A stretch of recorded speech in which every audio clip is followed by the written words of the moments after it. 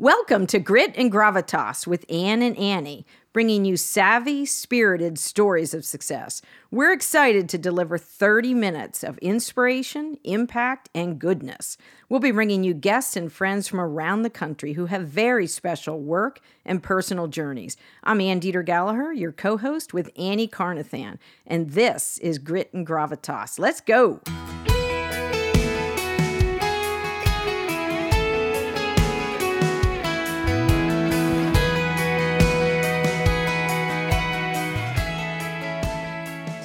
Welcome to the Grit and Gravitas podcast studio. Annie Carnathan, it's always a joy. And even a greater joy, we have an incredible guest. I know we say that every episode. Well, they all are, though. But it's true. We have one of my early Twitter connections who I'm going to call a friend. I have learned so much from you, Whitney Johnson. Welcome to the virtual Pennsylvania studio from the Commonwealth of Virginia. Thank you, Ann, and I'm happy to be here. And I love that you both said every guest is a great guest, because that's how you should feel, right? If you're going to spend an hour with someone, you need to feel like every guest is your favorite.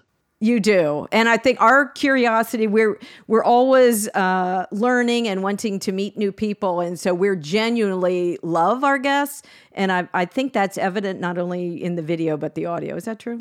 Well, yes, and you're voting with your time. Yes. Which is non-renewable. And look, Whitney, you could be doing a myriad of other things, and you're choosing to take, this time with us. So again, heartfelt thank you. And we're excited for our listeners, but we're mostly excited for ourselves to get to do this. Yes, yes. So Whitney, you have, actually our last 4 guests have written books, and you are no exception. I think actually yours is the most recently published of our last few guests. Smart Growth, How to Grow Your People to Grow Your Company. And you are what I consider a big thinker, and I know that's true on the global stage as well. And you've built an entire business around personal disruption. And I pulled up on Twitter before today's recording, I tweeted a long ago blog post that I shared, and you posted on your site from 2013. So I think I am grateful for Twitter friendships and Twitter relationships. I can't believe it's been that long. But it was about disruption then. And so this is book number 4. Is that correct? Yeah. Mm-hmm. Good. And so tell us a little bit about Smart Growth, the S-curve. Both Annie and I dove into that, but we want to hear about, what was your purpose in writing that? Yeah.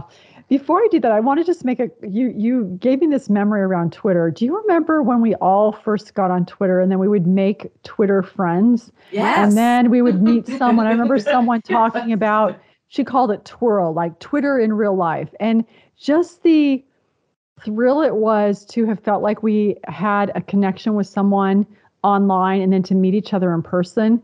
It was so exciting. Do you remember that feeling?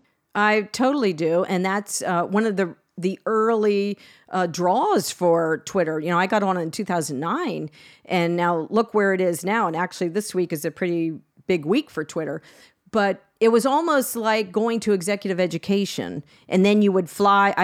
I have bought plane tickets and flown to meet in real life, my Twitter connections, and have done business with several of those. So it is, and having you come full circle with us today, we're beyond honored. You don't look a day over, 2013 when we were tweeting together. So kudos, but you're 4 books in now.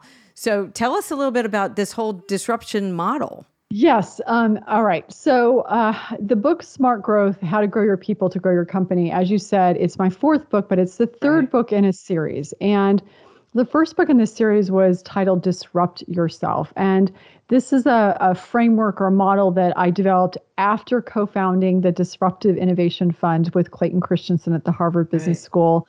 And we were looking for investments that we thought would upend a market. Like Netflix did to Blockbuster. Mm-hmm. But the big aha for me was that disruption wasn't just about products and services and companies and countries, but it was also, and more fundamentally, about the individual, that companies cannot disrupt unless people do. Right. Now, in that book, both Disrupt Yourself and my second book, Build an A Team, I had the S curve of learning, which is another aha that I had in the investing was that the S curve that we were using, again, to look at how innovations will be adopted, applying it to the individual, I think this S curve could also help us understand how individuals change, what growth looks like. But in those first two books, the S curve was really in the background. It was like a backup singer. It was running, but it wasn't front and center. But I listened to the market. People were reflecting back to me. They were telling me what was sticky for them. And I discovered that people were saying, okay, I understand disruption is the mechanism by which you grow. But what I'm curious about is this S curve seems to be a way for me to think about growth. It's a map of growth. And when people kept saying, I want more of that, I realized I need to write a book about this, where the S curve isn't the backup singer, it's the lead singer, and really to dive deep and give people this map and model of what growth looks like. Because once you understand what growth looks like, the more you can grow. No, totally. Did you find, I'm curious about the timing of this book. Had you planned this, or did the pandemic just release, accelerate? Yes, your story. And did you discover like so many people were more now willing to disrupt themselves or explore a totally different path? Well, of course, I did not plan it. Sometimes it's better to be lucky than smart. And to answer your question, yes. So two things happened. Number one is that when the pandemic came, we were all disrupted. And so the question was, how are we going to navigate this? And so my work became especially timely because people realized the only way I'm going to manage through disruption is if I'm willing to disrupt myself, because that's the only thing I have control over. So that was the first piece is, okay, this accelerates the need and sort of the desperation to understand how can we move forward. But then building on that, coming out of the pandemic, what we know from psychologists is that in order or after a period of severe stress, like a pandemic, there is typically tremendous growth. And psychologists call it post-traumatic growth. And so what I have found is that as we're moving into this, I would say we're currently in the pre-post pandemic, is people are ready to grow. They want to grow. They're not quite sure what that's going to look like. And so the S curve of learning provides a map, a mental model to think about, okay, this is what it looks like. So I know I want to do it, and this is going to help me figure out how to do it. Right. No, that's fascinating. One of the biggest fascinations in your book, Whitney, was how people who become successful at what they do begin to get restless and they begin to get bored. And without conjuring up Mr. Blah that breaks my heart, it seems to me to answer how, for myself, for instance, there's always another mountain to conquer. And when you said when you become successful and when you've arrived at that goal, it frees up headspace. Yeah. There's the capability, there's the ability to sort of look up and go, okay, what now? Right? I have some space up there. I'm a little bit bored. I'm a little bit restless. And I thought of not necessarily even conceptually, I think that's really hard for people to get their arms around who aren't like that. Because it's sort of why are you never satisfied? Why would you take that risk? Why wouldn't you just do what you've always done? You're very successful. And I thought that was the sort of moxie that described to me the why for the way I've always been. And that to me was really difficult for you to get to. Maybe not. Was it hard to describe that? It's a great question, Annie. I don't know. I don't know that I can answer that question. I think what I can answer is that it was nice for me I had this intuition around this, and I think sometimes we do this is we have these intuitions, but we can't quite explain them. And so it was a relief for me to be able to say, oh, now I understand what's going on. So I've got my brain and it runs these predictive models. And at the launch point of an S curve of learning, the dopamine's dropping because all my predictions are inaccurate. But what happens when I get to the top of that S curve is that my predictions are all accurate. And if everything's accurate, it's like playing, a major C on the piano, like there's no tension to it. It's not interesting. So your dopamine's kind of flat. And it was really almost a relief for me to be able to say, now I understand what's going on, is that my brain is saying, I need dopamine. This reminder that we are wired to grow, that growth is our default setting, and this sense of relief around that of why, like you said, you can be really good at something and feel like, I can't keep doing this because my brain is saying, I need dopamine. You've got to find a way to grow. And she's brilliant. I'm just sorry, because she used the word intuition. Yes. With psychology. That was my aha moment, Whitney.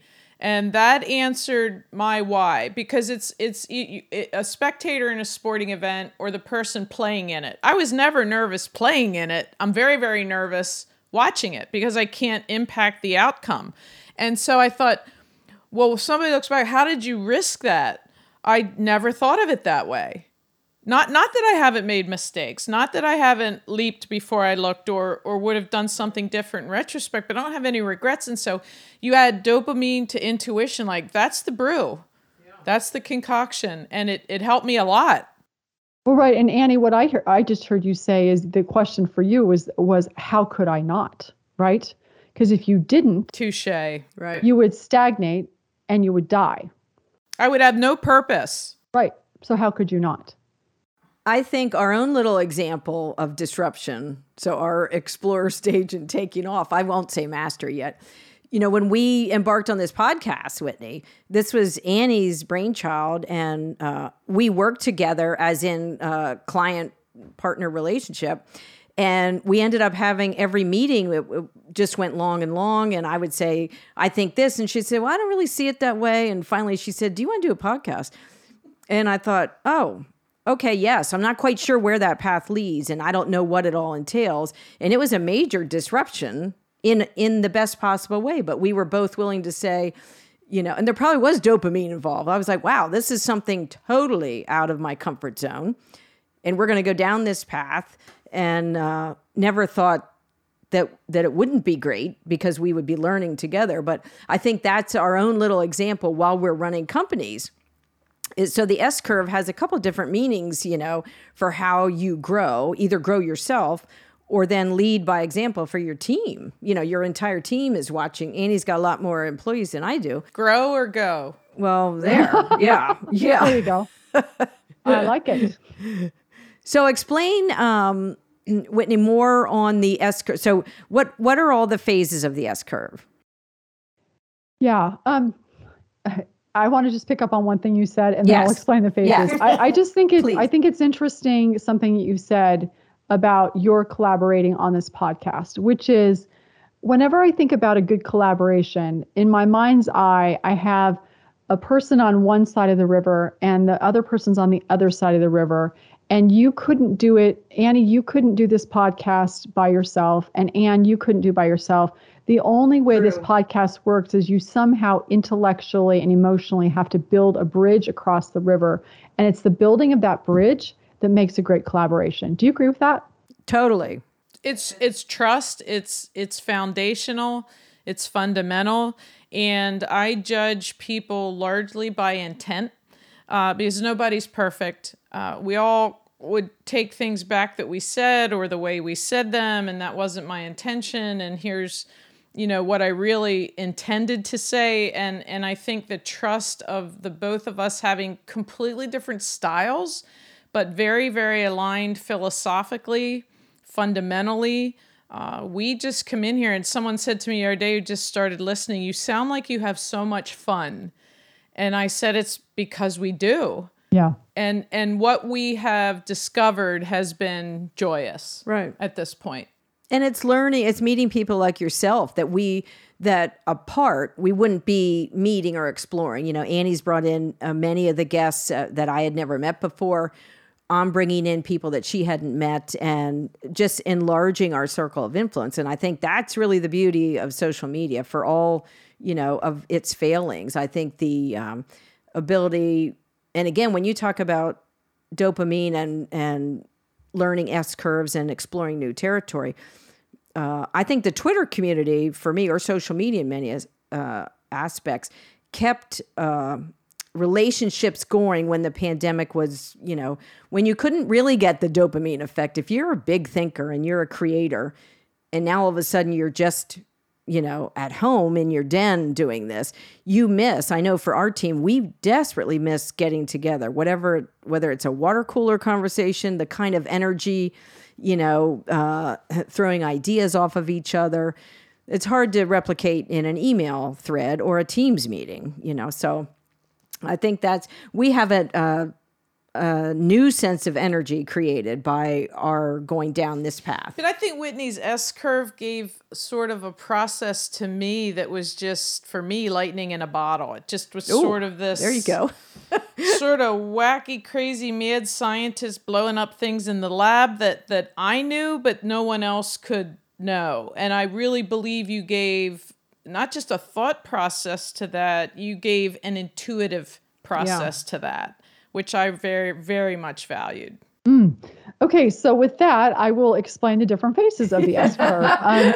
So I think one of the things that I think is why I like it, apart from the fact that it's somewhat my brainchild, is the fact that it is so simple and so visual. It makes it useful. And you just intimated, Annie, it allows you to have a conversation with someone and to speak the same language of growth. So there are three major phases. There's the launch point, there's the sweet spot, there's the mastery.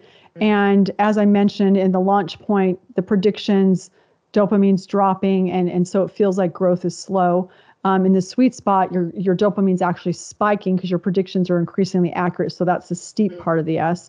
And then in mastery, the dopamine's flat. So you've got slow at the launch point, or the feeling of slow. In the sweet spot, it's the growth is fast and it feels fast. And then in mastery, the growth slows. So you've got slow and then fast and then slow. Now, breaking that down further, if you look at the launch point, what you have is the first stage is the explorer phase. And you've alluded to that, Anne, is this place of, okay, here I am on this new S curve. I chose to be here or I didn't choose to be here. And now I have to decide if I want to stay here longer. So you do some exploration. You ask yourself questions like, is this in sync with my identity? Right. Is this, do I believe that I can be successful here? Is it familiar, but also novel? And if you can answer yes to those questions, then you say, okay, I'm not going to leave this island yet. I'm going to stay a little bit longer, see if I can collect. So it's time to move. And I'm going to see if I can collect the resources that I need. Is there a product market fit, if you will, for me? Can I get the resources and then move into that tipping point of going into the sweet spot? And in the sweet spot, what happens is first you're in accelerator phase.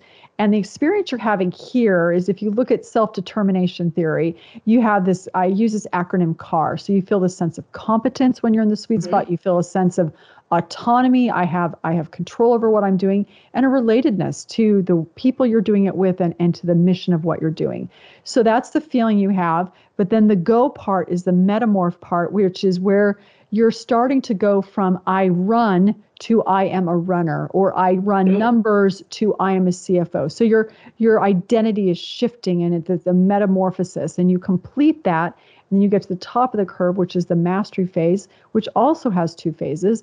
Number one, it's the anchor. And this is the place where you can think, I'm at the top of the mountain, and you want to pause there. It's ephemeral, but you want to say to yourself, look at what I did.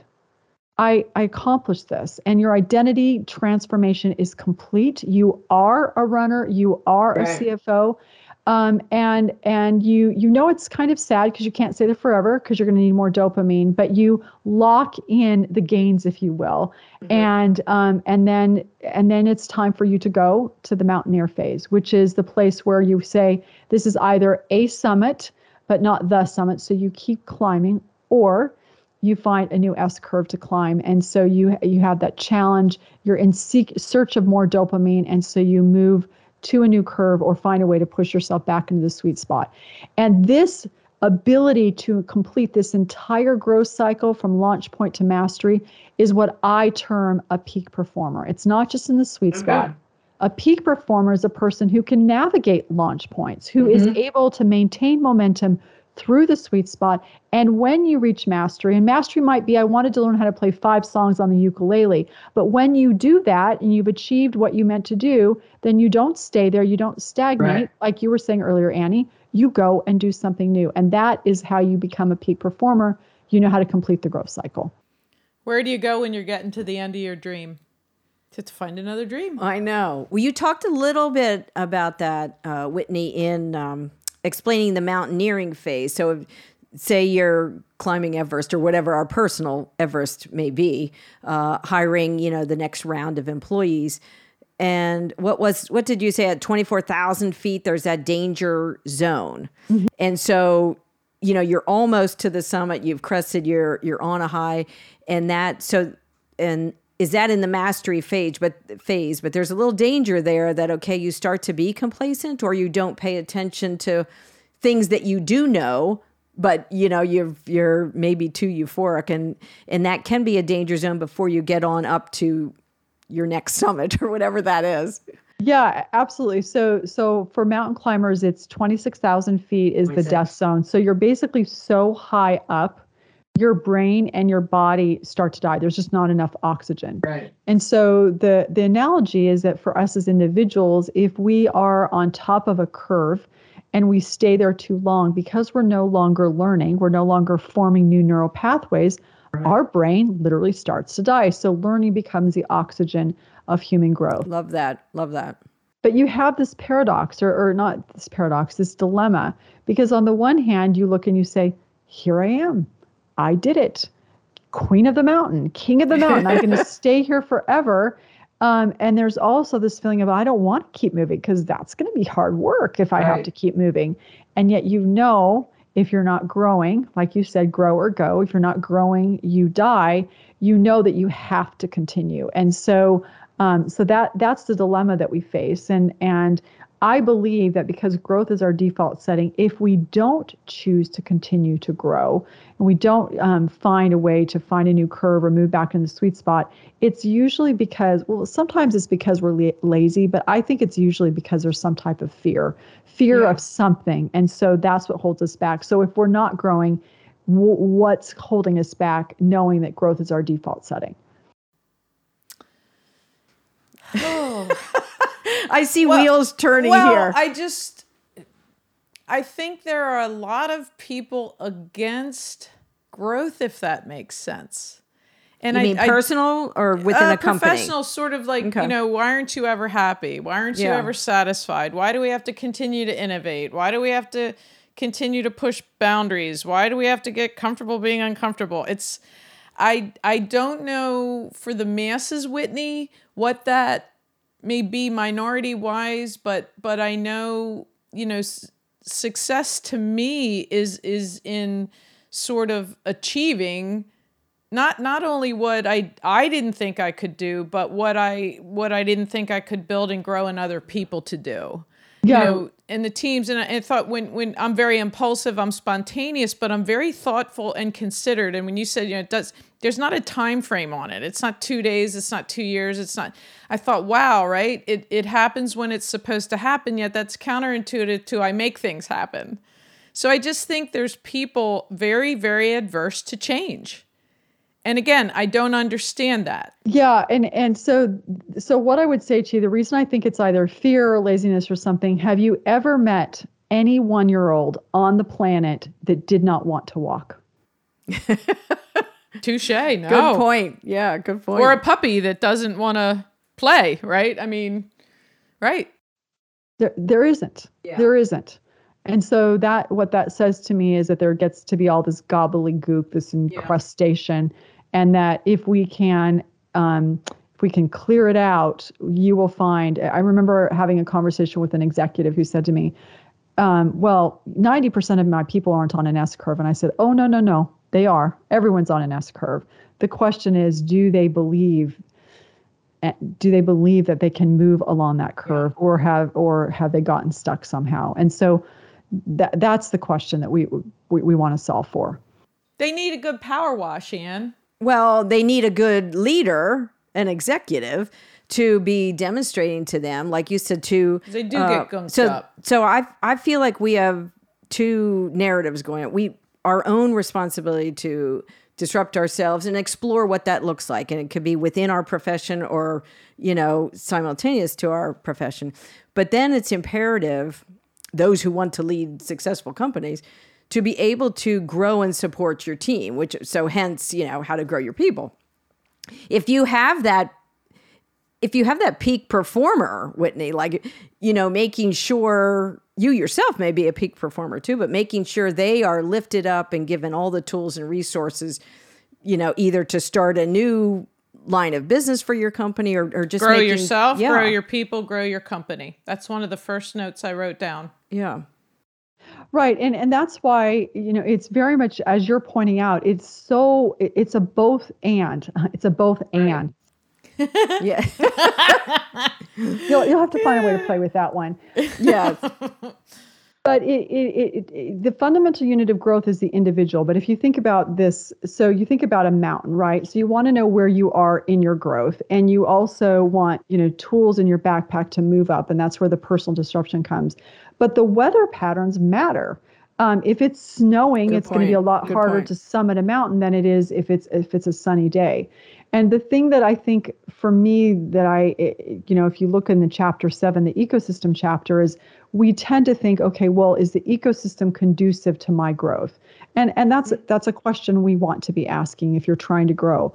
But as a manager, as a colleague, the question I think we need to ask is, all right, I'm the keystone species in this situation.